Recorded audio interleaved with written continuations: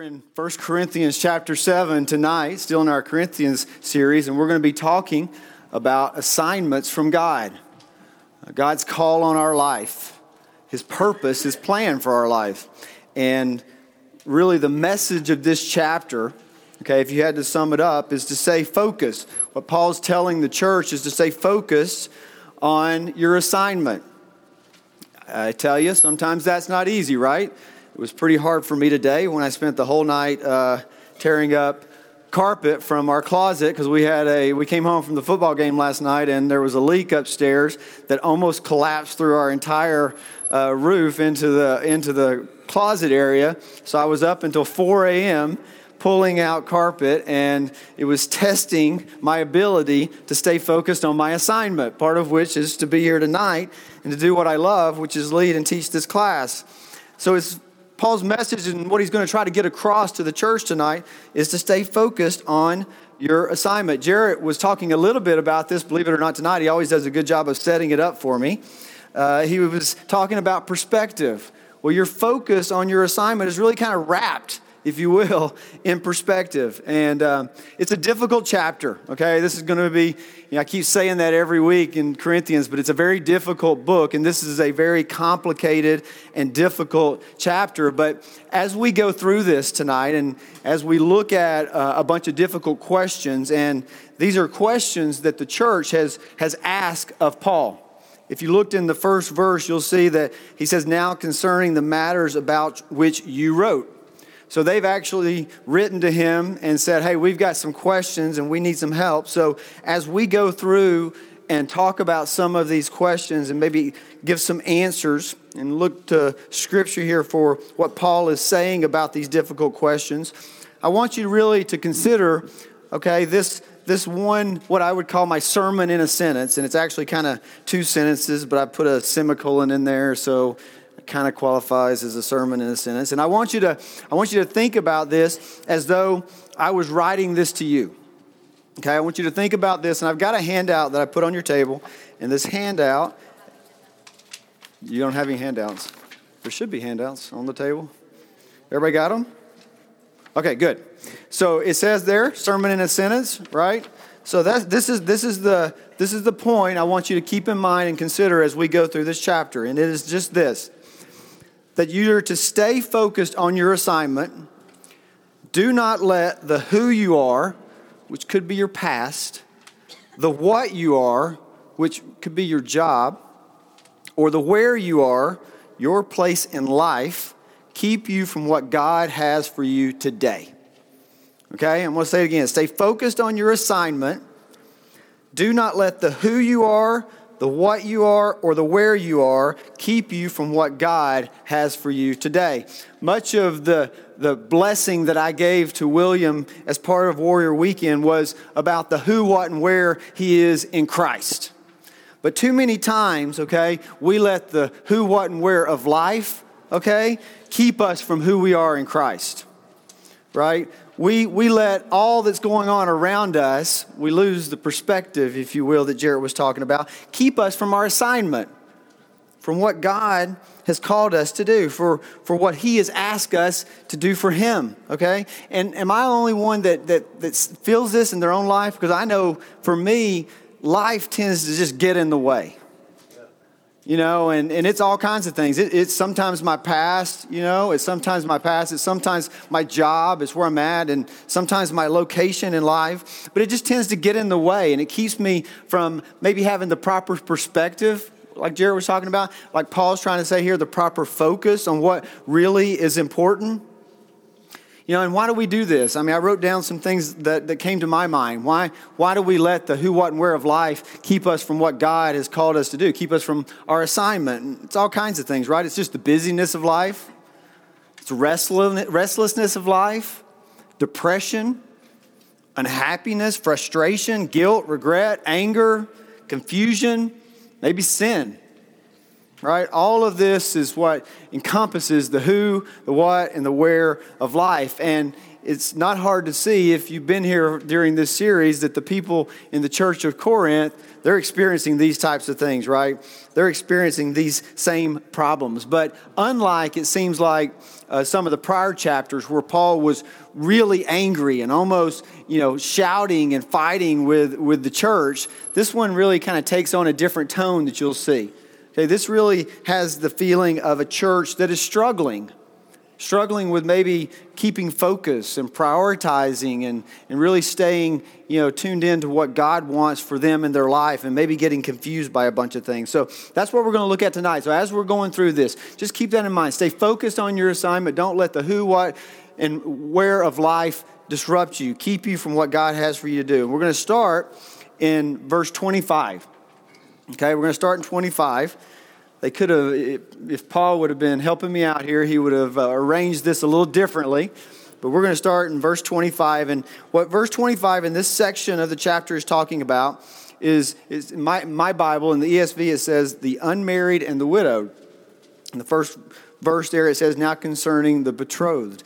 Really, all this is talking about that word betrothed here, and it's interpreted a bunch of different ways in different translations. At the end of the day, it means single, okay? For whatever reason, you could be a widow or you could just not be married. You may be engaged, a number of different things. But this is for someone that is unmarried. It says there in verse 25, now concerning the betrothed, I have no command from the Lord. All right, I'm going to pause for a second because this is important. If you go back and study this chapter, no command from the Lord. If you look, there's several other places. Look over in verse 6. It says, now as a concession, not a command. If you went down into verse 10, you would see, I give this charge, not I, but the Lord. And then verse 12, it says, I, not the Lord. There's a lot of back and forth that Paul does in this chapter.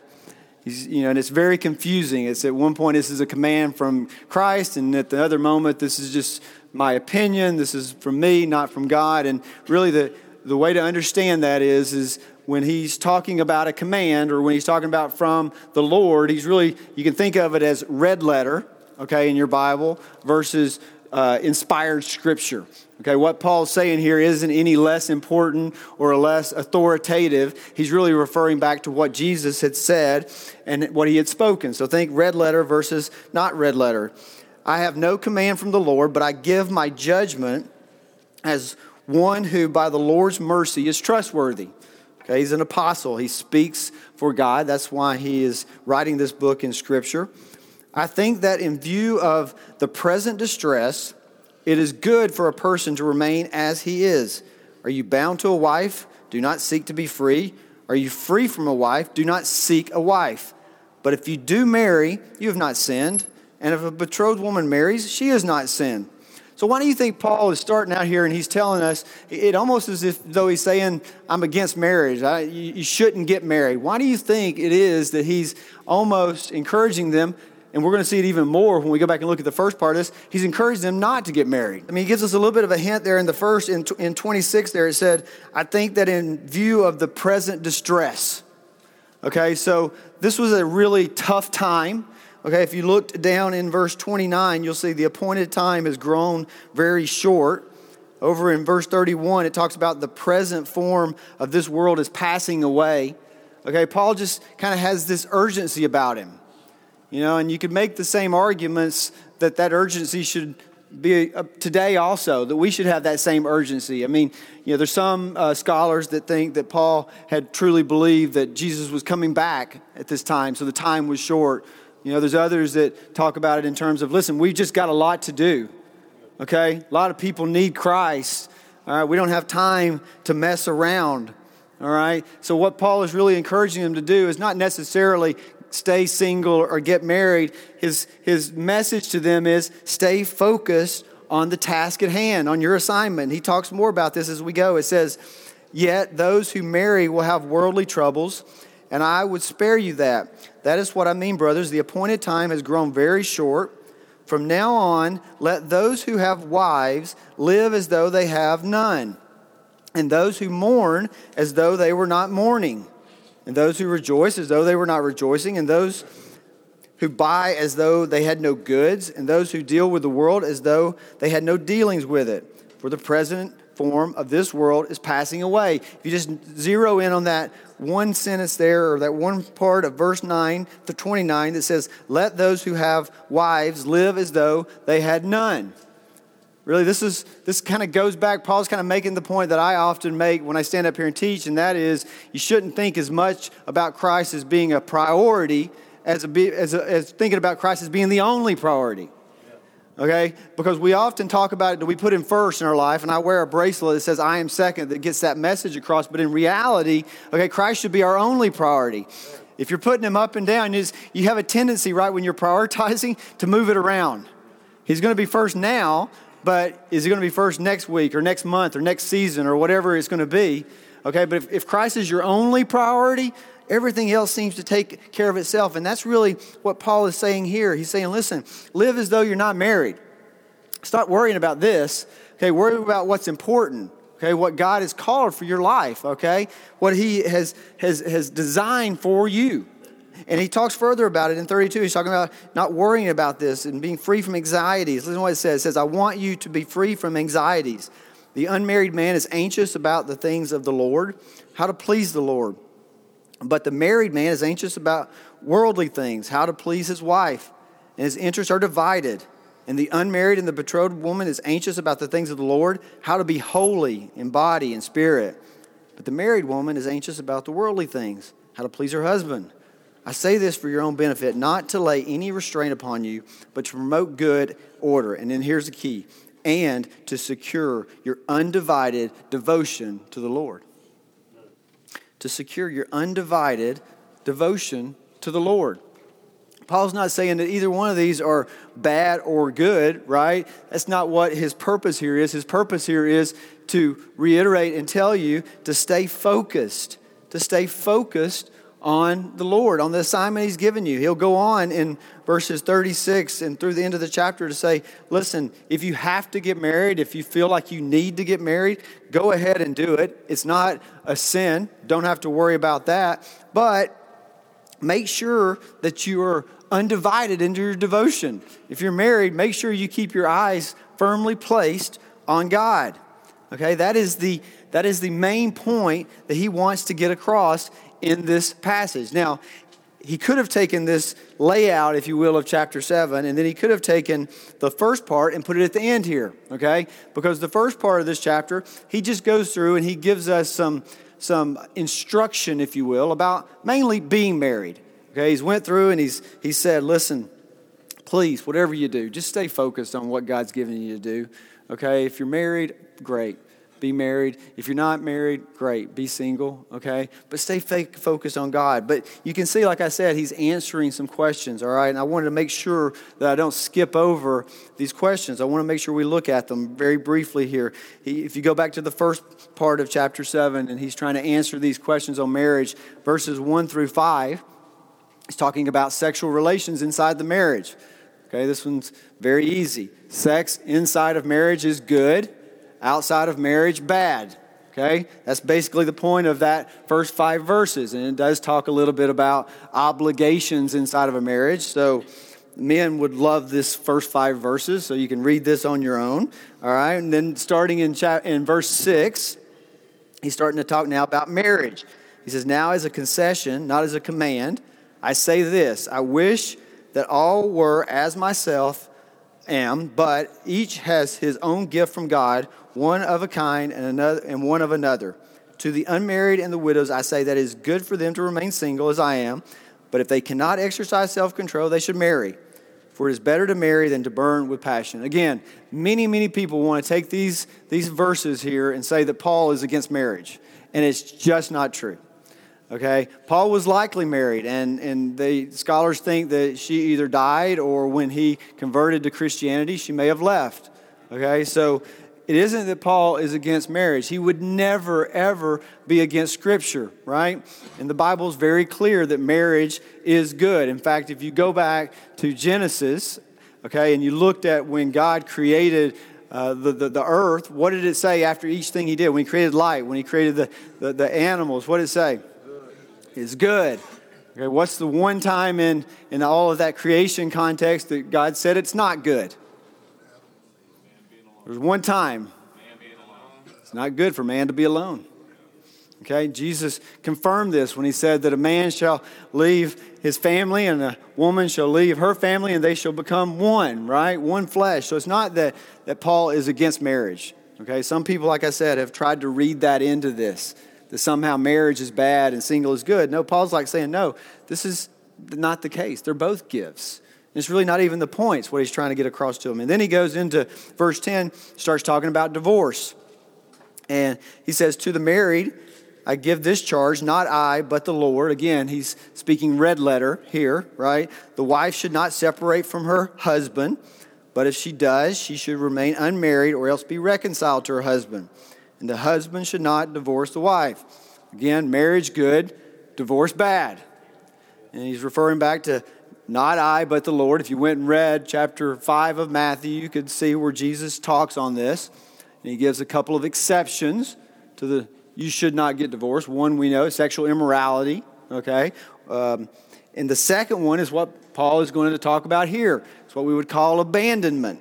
Starts in verse 12 there. And to this he says, to the rest I say, I, not the Lord. So now all of a sudden he's talking again. This is no longer red letter. It just means that Jesus didn't talk on this subject. Okay, doesn't make it any less authoritative for us as a Christian. It says, to the rest I say, I, not the Lord, that if any brother has a wife who is an unbeliever, and she consents to live with him, he should not divorce her. If any woman has a husband who is an unbeliever, and he consents to live with her, she should not divorce him. For the unbelieving husband is made holy because of his wife, and the unbelieving wife is made holy because of her husband. Otherwise your children would be unclean, but as it is, they are holy. But if the unbelieving partner separates, let it be so. In such case, the brother or sister is not enslaved. God has called you to peace. For how do you know, wife, whether you will save your husband? Or how do you know, husband, whether you will save your wife? So abandonment. If an unbelieving spouse leaves, then you have a right to divorce. But again, I go back and say, God doesn't like divorce. All right, this gives you an out, but it's not an obligation, right? And what I love to focus on more than the out is what it says in the heart there of that scripture of what happens or what can happen when a believing spouse stays in a marriage with an unbelieving spouse. I mean, look how great that is. It has the power, right, to make the other spouse holy, to make your children clean and your spouse holy. How good is that? I mean, is that not just a great testimony for the fact that the power of God always, always, always is greater than the power of Satan? Always, always, always. And then when Paul gets through kind of giving this instruction, specific instruction about marriage and about divorce and about the exceptions to divorce, he gets right back to the heart of the chapter. Okay, to the center, literally in the center of the chapter, and that is live the life that God has called you to live. Live out your assignment. Stay focused on your assignment. And that's really what the heartbeat, if you will, of this chapter is all about in verses 17 through 24, is stay focused on the assignment. Stay focused on what's important. Don't let all this other stuff, confuse you or get you off base, okay, or cause you to struggle. Keep your eyes firmly focused on Christ, and all of this will take care of itself, including making an unbelieving spouse holy, okay? Just keep focused on Christ. So let's look here in verse 17. I'm going to read 17 through 24, and then we're going to talk about it. It says, only let each person lead the life that the Lord has assigned to him and to which God has called him. This is my rule in all the churches. Was anyone at the time of his call already circumcised? Let him not seek to remove the marks of circumcision. Was anyone at the time of his call uncircumcised? Let him not seek circumcision. For neither circumcision counts for anything nor uncircumcision, but keeping the commandments of God. Each one should remain in the condition in which he was called. Were you a bondservant when called? Do not be concerned about it. But if you gain your freedom, avail yourself of the opportunity. For he who was called in the Lord as a bondservant is a freed man of the Lord. Likewise, he who was free when called is a bondservant of Christ. You were bought with a price. Do not become bondservants of men. So brothers, in whatever condition each was called, there let him remain with God. 4 things I want to talk about real quickly about this assignment. They're on your sheet here. I'm going to give you the 4 and then we're going to talk about them. Number 1, the assignment comes from the Lord and is for the Lord. The assignment comes from the Lord and is for the Lord. The second one, does not matter who you are. 3, does not matter what you are or where you are. And 4, while on the assignment, God is always there. First assignment is from the Lord and for the Lord. He talks about that here. He says in verse 17, and only let each person lead the life that the Lord has assigned. Okay? Whatever God's called you for in this life, okay, He's predestined for you.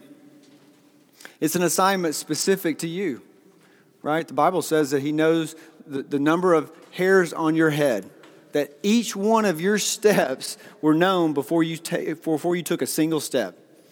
Okay? There's a specific assignment and a call on your life, each one of your lives as a Christian. And it's for the Lord, okay? We sometimes get very, very confused on this one. It's for the Lord. What did He say down there at the last part, in verse 23? You were bought with a price, okay? Our life is not about us, right? Our life really is about glorifying God. That's what it's all about. Okay? It's about bringing glory to God, not bringing glory to us. Rick Warren, I know everybody knows Rick Warren probably. He wrote a book called Purpose Driven Life. It sold millions and millions and millions of copies. Listen to what he said. He said, if you're a follower of Christ, God has given you a mission in this world. You're not here just to take up space. You're not here to just strive after your own personal goals. You have an assignment from God Himself for His mission, not yours. It's for His mission, not yours. I've been listening. I got my song I have on repeat right now is a Hillsong song called Love So Great. And in there it says, not to us, but to His name we lift up all praise. Not to us, but to His name.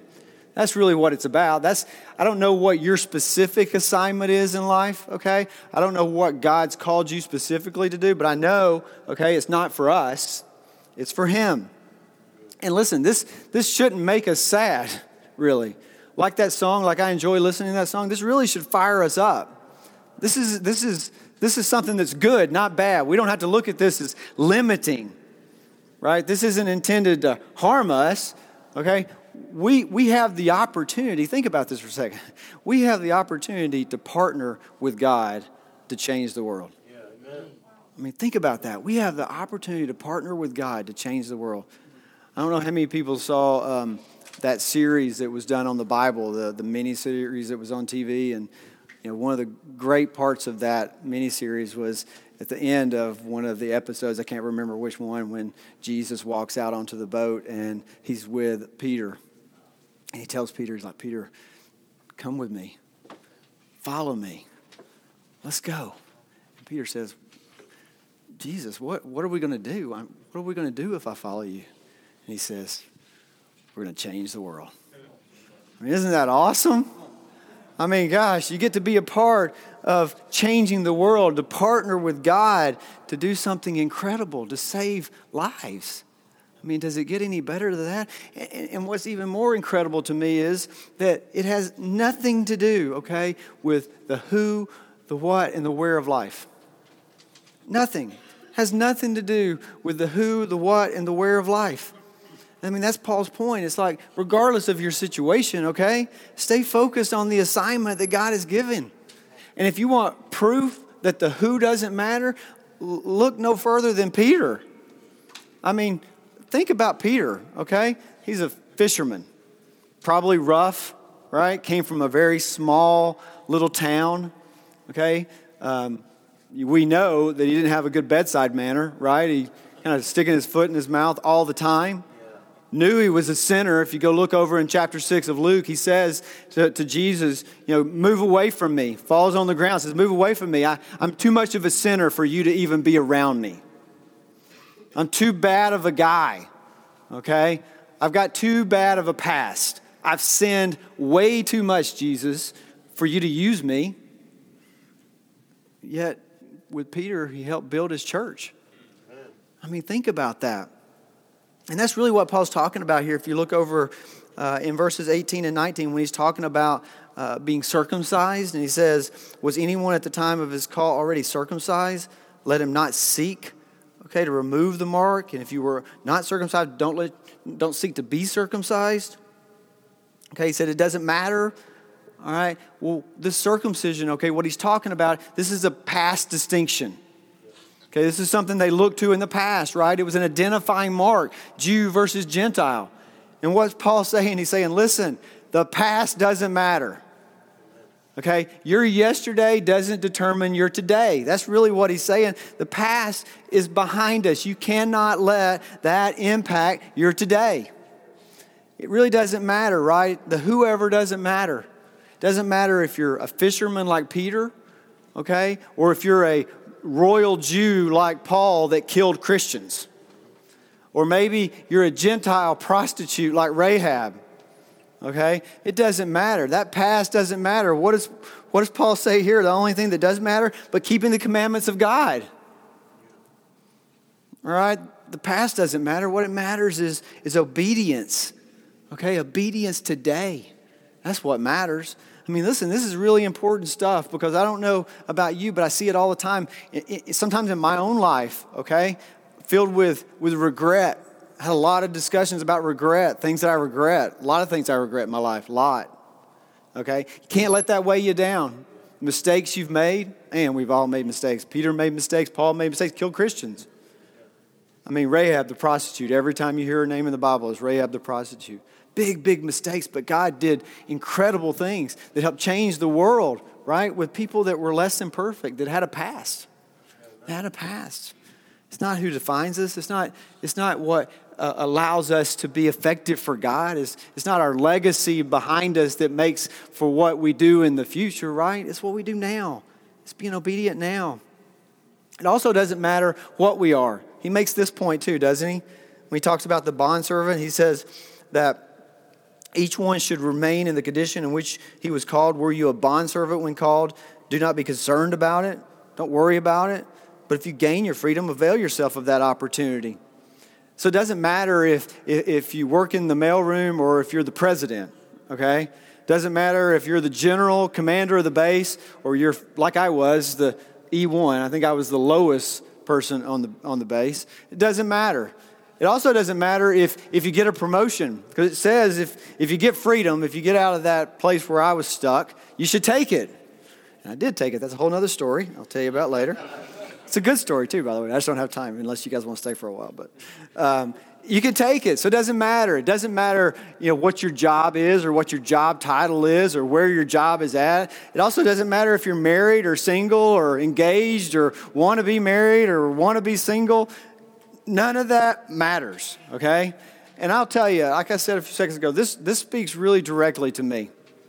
And like Jared said, when you're preparing for this, I think you learn more than maybe, I've told you this before. My goal in standing up here is to somehow in 30 minutes give you what I've learned and how God has spoken to me in the time that I've spent preparing. It's not easy to do in a chapter like this, but that's my goal. That's what I want to do because this spoke really to me, honestly. I can't tell you how much time it seems like I spend kind of wishing I were somewhere else or something else or maybe in some other place. Okay, about 5 years ago, maybe 6 years ago, I went to see my mentor in life, a guy named Mike Fetchner. And I went to him, and then I went to Jarrett, and I was seeking godly counsel, and I was basically begging them, give me the permission to just stop with my business life. I just want to do full-time ministry. I don't want to be in business anymore. I don't like it anymore. I don't enjoy it anymore. Please, please, please give me an opportunity to get out. Both of them said no. I'm like, golly, how depressing is this? They're like, no. I'm like, what do you mean no? That's not the right answer. I mean, I'm telling you, I want to do ministry. That if you're a preacher, Jared, that has to be a yes. You have to say yes. He said, no. He said, God's got you where he wants you. He's going to use you where he wants you. 6 years later, I guess he's still doing it, but it's still painful some days.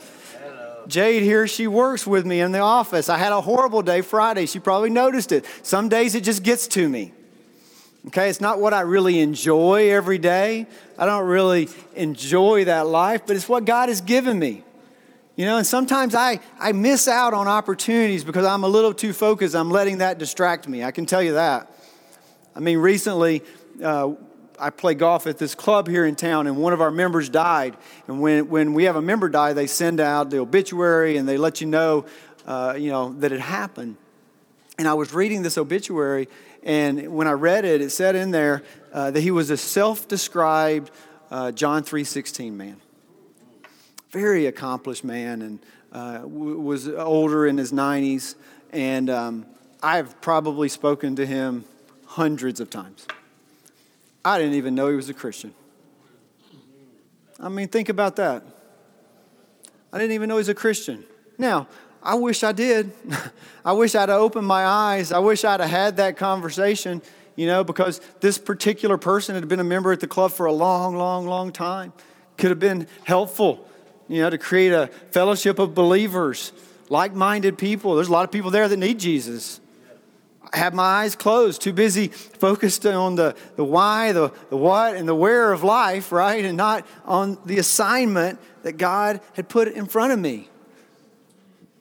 It was very convicting to me, honestly. Anybody else feel this way ever?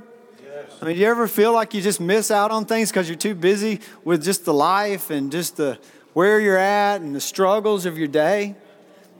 Not wanting to be there all the time, right? It keeps us, we lose our focus, we lose our perspective. All right, we lose our perspective. Everybody does this, though. Sometimes it's hard. Sometimes life is hard, right? Sometimes it's hard. This is what Paul's really talking about when he says worldly troubles, okay? He's talking about this. He's really not talking about marriage. He's talking about the who, what, and where of life. But listen, I'm going to get to the end here pretty quick. So, isn't it, though, amazing when you see somebody, all right, that embraces their life? Isn't it just inspiring when you see that?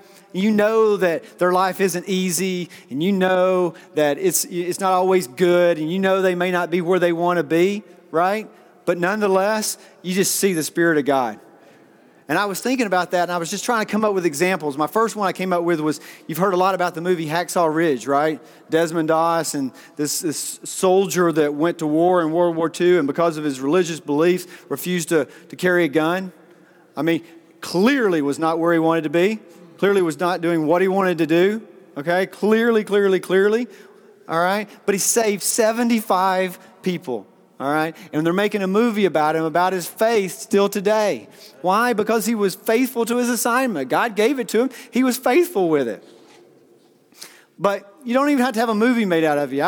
When we were coming back from California, I had to drop off the rental car, and this is my bus driver, Penny. Okay? So Penny drove me from the rental car to the terminal. And I was sitting there, and there was a bunch of people on there, and everybody's kind of mean, because they're running to the airport to their flight. And Penny has the worship music just cranked as loud as she can. Worship music coming out of the speakers. And my face I just lit up.